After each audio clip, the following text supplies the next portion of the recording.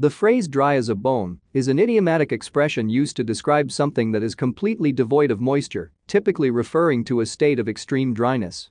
It conveys the idea that the object or environment being described is extremely dry, parched, or lacking any trace of moisture.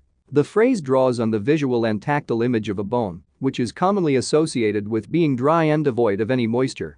Bones are often associated with deserts, arid landscapes, or long periods of drought, where the absence of water leads to extreme dryness. When something is described as dry as a bone, it suggests that it is completely dry and lacks any moisture or dampness.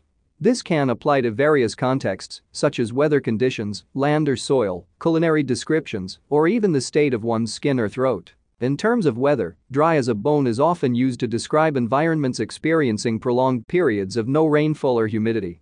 It characterizes a climate that is arid, lacking precipitation, and exhibiting dry conditions. It can be used to describe regions such as deserts or during extended dry spells. In culinary contexts, the phrase can describe food or cooking methods that result in a lack of moisture.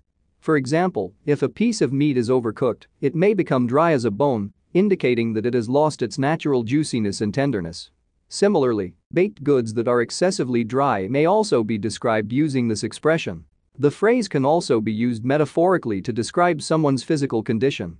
For instance, if someone's skin or throat feels extremely dry due to dehydration or a lack of hydration, they may describe themselves as being dry as a bone. It's worth noting that the phrase is used figuratively and doesn't necessarily indicate a literal comparison to bones.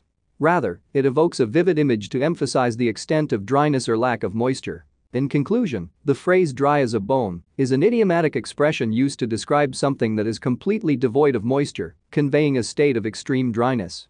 It draws on the imagery of bones, which are commonly associated with dryness, and can be used to describe weather conditions, land or soil, culinary descriptions, or physical sensations. Understanding the figurative nature of the phrase helps convey the intensity of dryness and highlights the absence of moisture in the context being described.